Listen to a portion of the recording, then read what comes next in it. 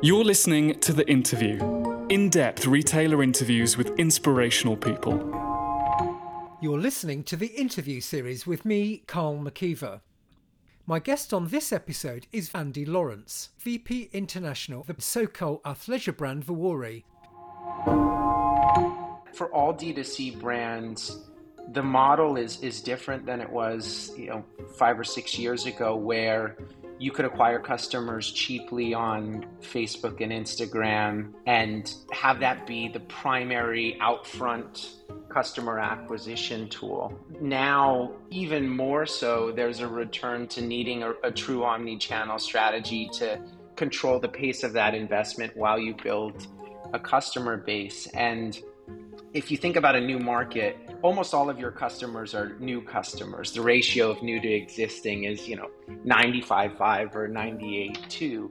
So with every new market, your customer acquisition cost, that problem of customer acquisition costs being more expensive, is actually exacerbated. So from a timing standpoint, if now is your moment to expand and you have all new customers that are more expensive to acquire than before, it's just a more difficult landscape. So it's why for us, and I think you're seeing this with some of the pure D2C brands who have really pivoted.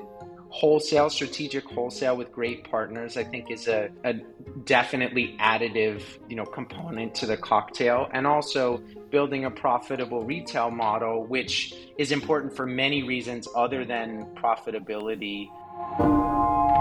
It's fair to say that Andy has a well-travelled career in international retail, something that is standing him in good stead in his latest role. Founded in 2014 by collegiate athlete Joe Kudia, in September last year it launched into China, Hong Kong, Singapore, the Middle East and Mexico, but its plans for growth do not end there. In this episode we explore the story behind the brand's strategy for international expansion. Here's the episode.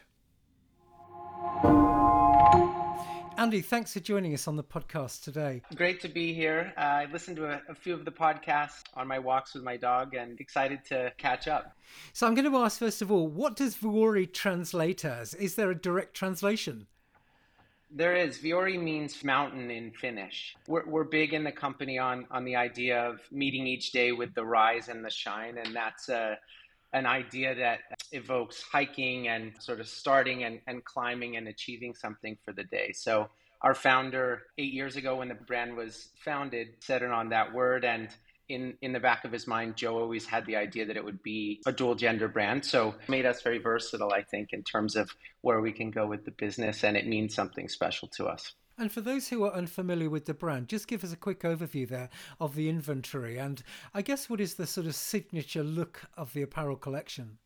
The tagline is built to move in, styled for life. So all of our product is meant to work out in, is meant to, go grab coffee in, is meant to go to the office in.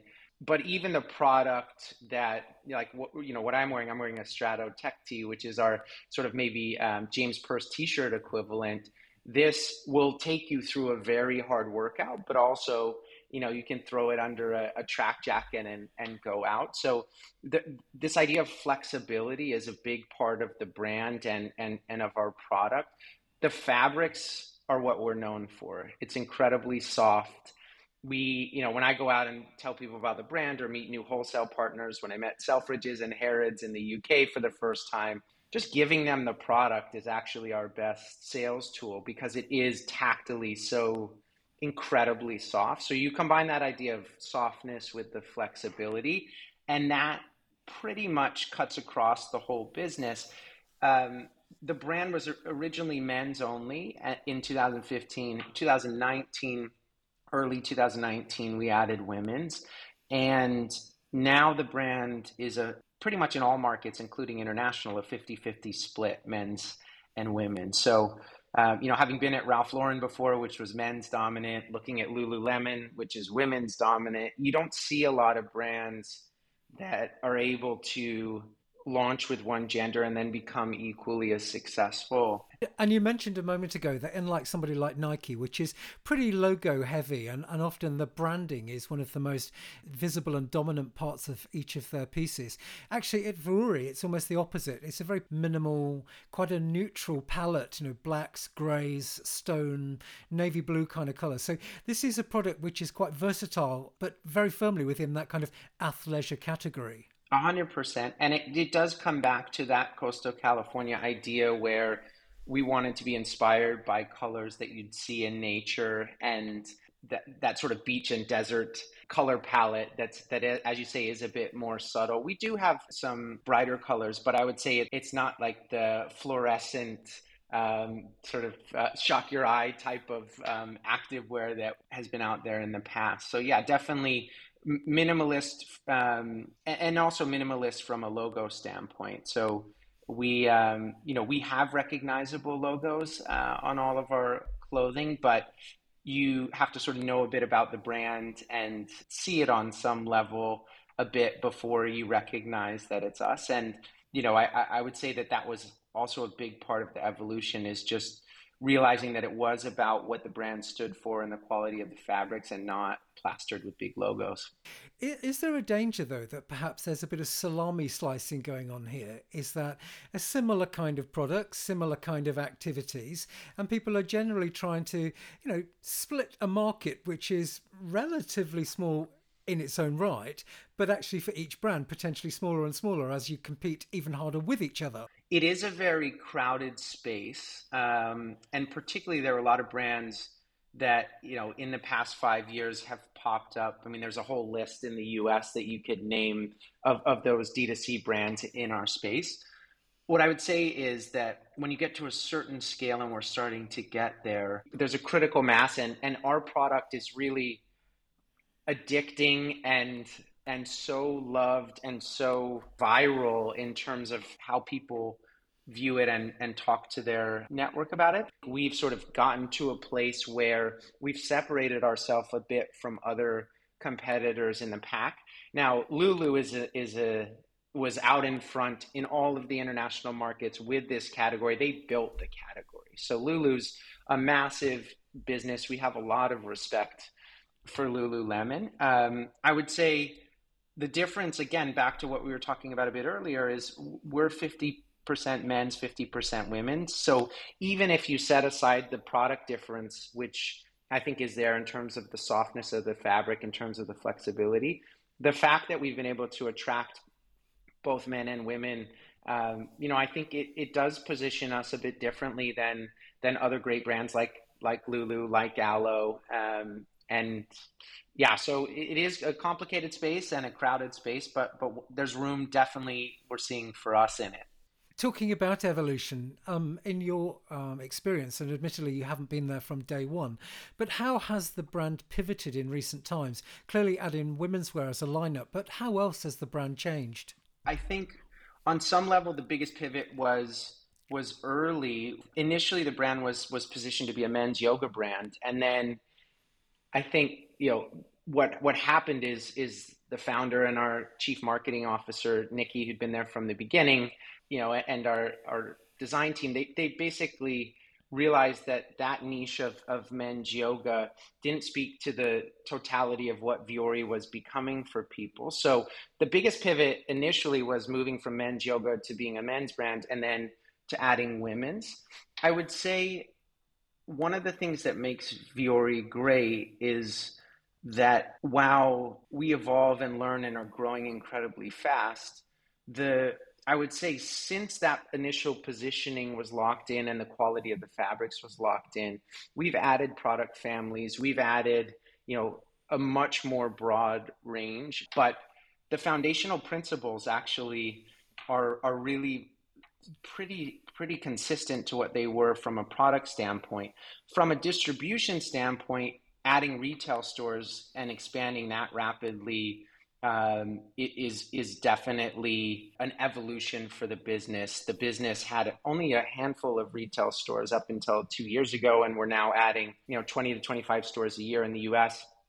International expansion, my purview, is also an evolution. The brand really focused domestically for the first 5 years of its history, and I would say got to probably a bigger size in the US than most brands when they expand internationally, but was patient and waited for the right opportunity and the right timing. And so now, if you look out, I would say long term, that's going to be those two trends of the rise of retail and also the evolution to a global business are big themes, but with the same sort of core DNA and product. The brand clearly has its roots in South California. Why is it you think that that particular area or even spirit, why does that resonate with people so strongly around the world? It's a good question, and I can say what we're seeing is it does resonate. Both when I was living there, not working for Vuori in different parts of the world, primarily in Asia, but also just now as we expand it, this idea of a coastal California lifestyle, I think, is very aspirational. People love the sunshine; they love being outdoors. I think post COVID, the idea of being active and healthy and physically engaging with your environment has a lot of resonance. And Southern California and San Diego, where the brand's from, one of the most beautiful places to experience that. And so I think Vuori really connects from that standpoint. And the ethos of the brand was actually that our founder had that inspiration of the coastal California lifestyle, and he was going surfing and doing yoga, but he felt like the product that was out there in the market to be active in didn't speak to that aesthetic. So you'd either sort of have to pick something like Nike, which had big logos, heavily reflective, probably not quite the same level of premium fabric, or like a James Purse, which is an amazing brand, but which is, it's difficult to do a hit workout in. So I think the coastal California idea really resonates. And also the idea of bringing that aesthetic through non-beach parts of your lifestyle is also something that we're seeing really resonating. My first exposure to the brand in store was actually at your pop-up in University Village in Seattle. And I just wondered whether pop-ups are part of this sort of almost test and learn strategy before you decide to launch a full-scale store. 100%. And I would say pop-up is one iteration of what the strategy could look like from a retail standpoint, because it's a lower commitment, but you still get the exposure to the consumer in that area to see how you're going to perform. It's a good sort of segue into our next steps with international expansion. We are opening a pop-up in August in the Kerry Center in Shanghai. It's a mall that On Running launched their China business with, Lululemon launched their China business with, and really, we see as the best way to gauge our ability to be successful in China with a physical store. So definitely pop-ups are part of that strategy. I would say also, as we expand internationally, if you look at our London store, smaller footprint stores, even if they're not temporary, tend to be a great way for us to, in a responsible way, learn about the consumer. And then eventually, we plan to expand. But our UK store is about 1,000 feet, so it's not really big, and it allows us, as a pop-up does, to be pretty nimble and also, test, as you said, these markets. So as you think about building your international footprint, is there any particular criteria which influences the cities that you look for? We spent a lot of time. I joined the brand 2 years ago and had known the team and our founder for a bit before that. And as we talked early days about where we wanted to expand, because Vuori really was a blank slate internationally with a little bit of a wholesale business in Canada, but beyond that, pretty much starting from scratch, we thought about markets that had a few characteristics. One being we saw product market fit, and we were on some level surmising just based on our competitor set. Lulu's a good comp that we look at, where they've been successful. Also, for me, running international businesses for about 15 years, I've had, I guess, the benefit on some level of seeing businesses open in most of these territories and what actually happens in terms of the size of the business, the profitability of it. So we wanted to pick markets that were sizable, that had a high ceiling, where we thought we could be profitable. And Also, our international rollout strategy is very much predicated on the idea that we want to connect with the consumer across all channels. So this idea of omni-channel, it's sort of a buzzword, but for us, it's very important that we can find a market with great select wholesale, standalone store opportunity, and .com. So the best examples of that are our UK business, where you are. We that was our sort of center point of our phase one launch, and we're also ramping up in China, amongst other territories. But those two markets check all those boxes of product market fit, size, profitability, and omni. And as you look to grow internationally, is your model the owner and operating model, or are you looking for partners with specialisms in different markets?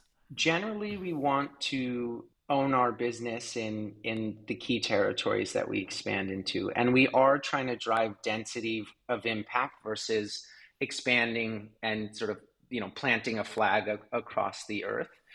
So with that strategy, we are more able to own our own destiny and really build those relationships with our customers. The exception to that would be a market like South Korea, which we're launching in August.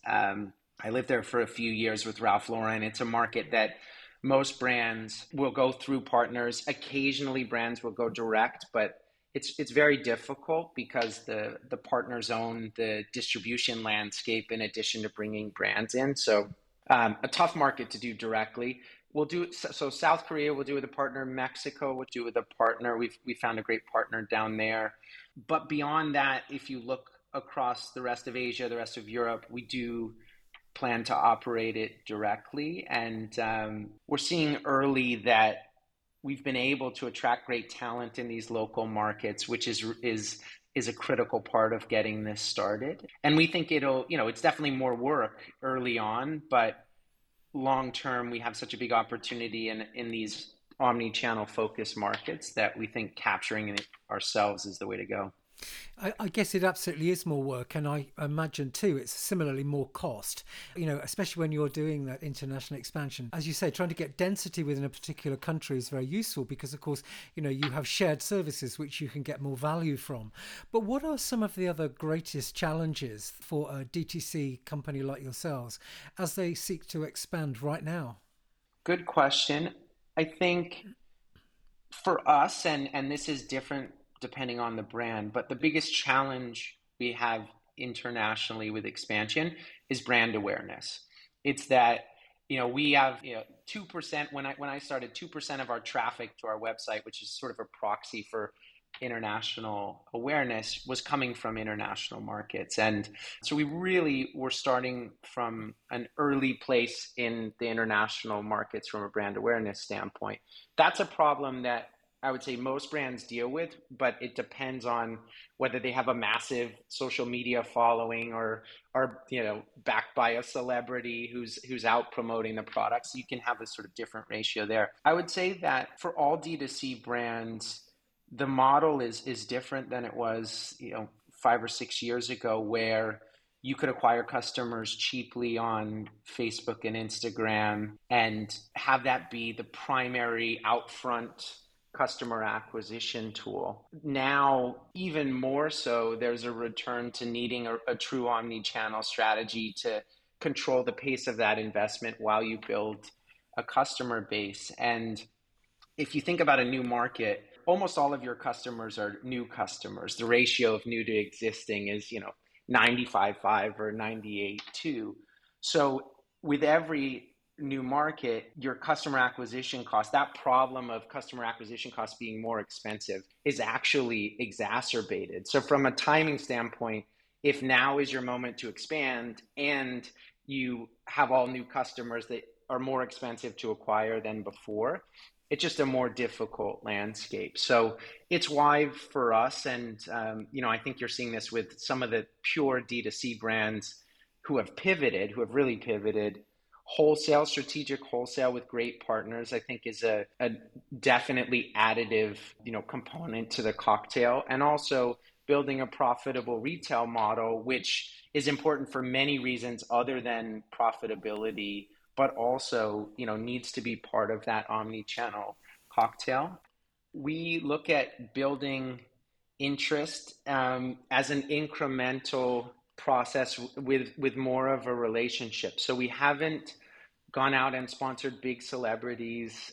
It's been more of an evolution, I guess, and an incremental build. And I think that tone gets set by our founder, who is by nature, so he's a CPA by trade, and just a very patient, deliberate person. So wanted the brand and the product to sort of speak for itself and to become something that found like-minded people and was more viral than was a big moment where you raise the curtain and talk about it. So we do, as we're getting bigger now, like we had a big flagship open in Soho in New York. That was a big moment for the brand. We had lots of press.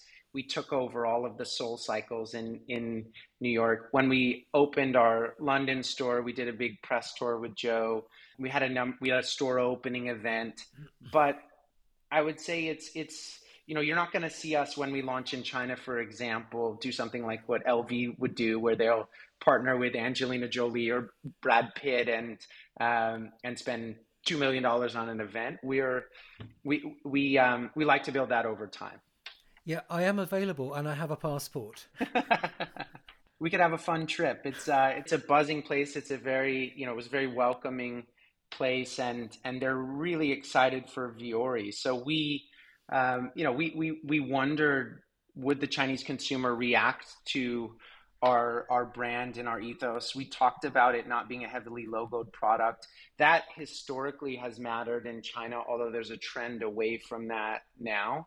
But what we found, both in like just observation, going to fitness classes, meeting people in the market, looking at our, the mall that we're going to be in, Kerry Center, is that our timing and the trends in China are aligning amazingly. We interesting anecdote, we got a brief from our social media firm about the trends in China post-COVID, and the trends were outdoor living. They estimate 300 million people will be doing some form of active activity this year. Clean aesthetic with clothing and with how you set up your home. Casual office wear. So it was almost like the social media brief was written with our brand in mind. So yeah, we're I would say, as we dip our toe into China and as we start to think about building that business, we're pretty optimistic that the reception for everyone, at Vuori is going to be really positive over there. So China's coming soon. What are some of the dangers, though, perhaps, of being possibly overly conservative in the way that you look at international expansion and profitability? As you say, it's not just about planting flags in some very exciting international cities, but similarly, if you hold back, possibly maybe you miss opportunities. How do you stand on this kind of this tension, I guess? To me, it's really about being right, or if you're wrong, adjusting quickly about where the biggest opportunities are and getting into those select markets that you focus your attention on as early as is practical for the organization. And so I think that doesn't keep me up at night, because I do see that the UK and China and South Korea, where we're launching, are big markets where the brand seems to resonate. And I think we're not in a rush, but we're moving pretty quickly to get into the markets. Where we're being very patient is with the pace with which we scale up. So we want to see proof of concept in those key markets that we talked about, and then we'll increase investment. And, the key thing is that there's a ceiling to increase it a lot over time, but we're really waiting for each of those markets to develop early. The markets outside of the ones that we define as a priority, I've just seen that movie a couple times at different places, and I know that we could have a store in Vietnam, but I've seen a store open in Vietnam and then get closed 3 years later because the brand didn't have Shanghai figured out, or didn't have Beijing figured out, didn't have Seoul figured out. So I think it's really about getting into the biggest opportunity markets early, learning, being conservative with the investment, but making it probably a season or two before. So that's where the aggressiveness comes in. but then a lot of patience letting the data come in about what the consumer likes and doesn't, and then scaling up versus putting store 2 and 3 and 4, on the board before you realize that store 1 works. And I guess there's always the danger in any international expansion, especially as you say, where perhaps the consumer awareness is not as strong perhaps as it is in your home market or where you've been established for longer. What might start well and have a very buoyant opening can tail away. And I think we've seen that recently in the numbers coming from Allbirds. They've had a very strong international opening, and maybe some of the stores that they've had, some of that consumer enthusiasm has started to wane. Yes, you could say that there might be other issues there. Perhaps it's about the product pipeline. Maybe it's about some of the international marketing that goes with it. But how do you keep that momentum going? As you say, bring the circus to town, spend a ton of money, open a beautiful store. Everybody from the central team slaps themselves on the back and says, "Great job, guys." And then 18 months later, everyone's scratching their heads and say, "What do we do now?" The one thing that I'm not worried about, which is a massive luxury with Vuori, is that once people touch and feel the product, they're going to come back. We see that in our numbers. We have twice the share of sales coming to our London store that we did 3 months ago. So our repeat rate has doubled. Our repeat rate's growing substantially online. We're getting a lot of feedback that that's happening in the department stores as well. So I think the product is good enough that it's really, to me, not a concern that it will die out, because it's not about the flashy marketing. It's about the product, and we know in this industry that's what long-term wins. So confidence level for the team and and for me expanding internationally is super high, that if we put it in the right hands, it's going to work. It's sort of, the analogy I like to give is like car salesman. He knows that if he sends you a pamphlet about a Porsche, you probably have a 2% chance or 1% chance of buying it. But if he gets you to do a test drive of the Porsche, then you probably have a 40% chance of buying it. Our product's like that. Every time people wear it, work out in it, live in it, they love it. So I'm much more worried about getting investment out in front of the brand awareness than I am about it sort of dying out. And I think we have that luxury that some other brands may not. We have a real game-changing product. So tell us, Andy, about your career journey. You've mentioned some time at Ralph Lauren, but what else? Yeah. What else is in your own back catalogue, as it were? Yeah, so it's been a series of, I would say, connected sort of from a theoretical standpoint, but industry-wise, it took me a little bit of time to get to retail. I started out of school working for an industrial supply company, but one that had this really interesting management training program, very similar to like the setup of the business is similar to Toyota, where they have this just-in-time inventory idea. So it was all about learning a business and how it worked and making it more efficient. Did that for a couple of years. My best friend from college, Jordan, asked me to start a business with him. So we started a venture-backed company that enabled high-end fine art, in fractional high-end fine art. So you and 3 friends like Picasso, we created a way for you to move it and own it with other people. 2009, and that recession hit, so timing was bad, and I think on some level people didn't like the idea of sharing art, even though it was a good business idea. So good learning. It's all about the customer from that journey. Then I met the CEO of Dean & DeLuca maybe 15, 16 years ago, Mark Daly, who took me under his wing and brought me into that business as it was restructuring and starting to expand internationally.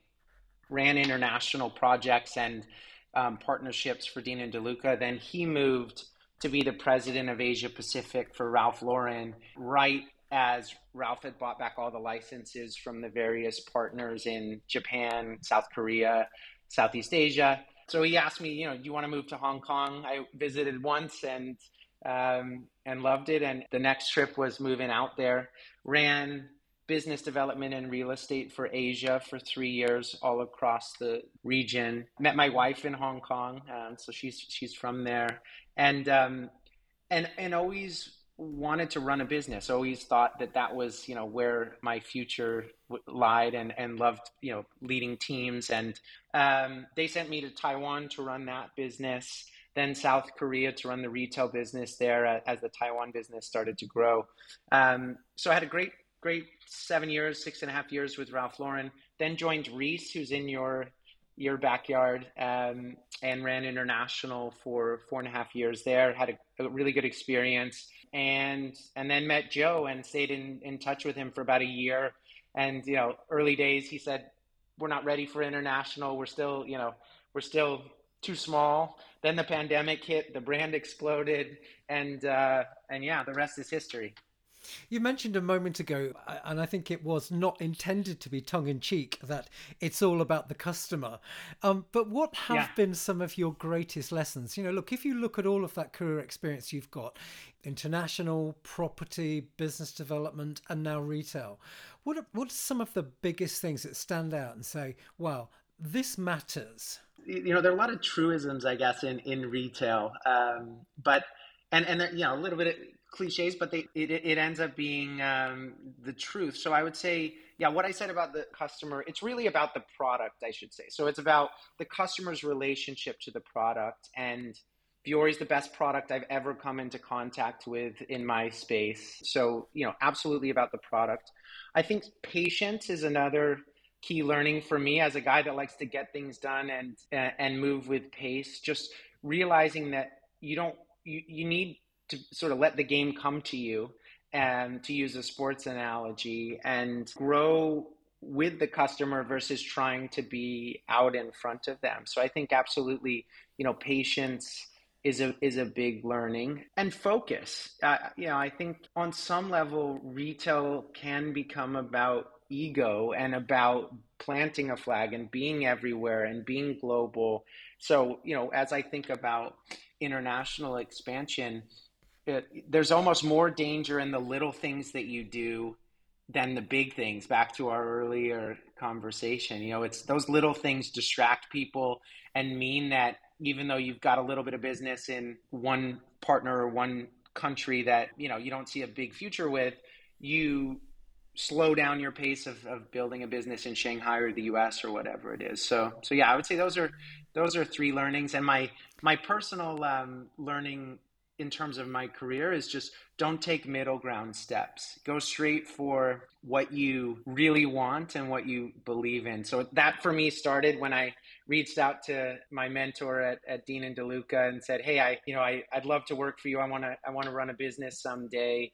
Instead of going to business school to learn how to run a business and then, trying to position myself, just trying to, spend the extra effort to go straight for it. And with Vuori, it was the same. Just loved the brand, wanted to get in touch with Joe and be a part of it. And so, that's my personal sort of North Star with my career. So there's two questions which I want to roll together, really. What are your key priorities for the rest of 2023? But importantly, next year, what can we expect? Have you got some big things planned? So the rest of this year for us internationally, there are 3 key launches. So we've got China and the pop-up. So really opening our omni-channel business in August. We're opening in South Korea with the Shinsegae Group in the fall, and our Mexico partnership. So we've got 3 new country launches that we're focused on.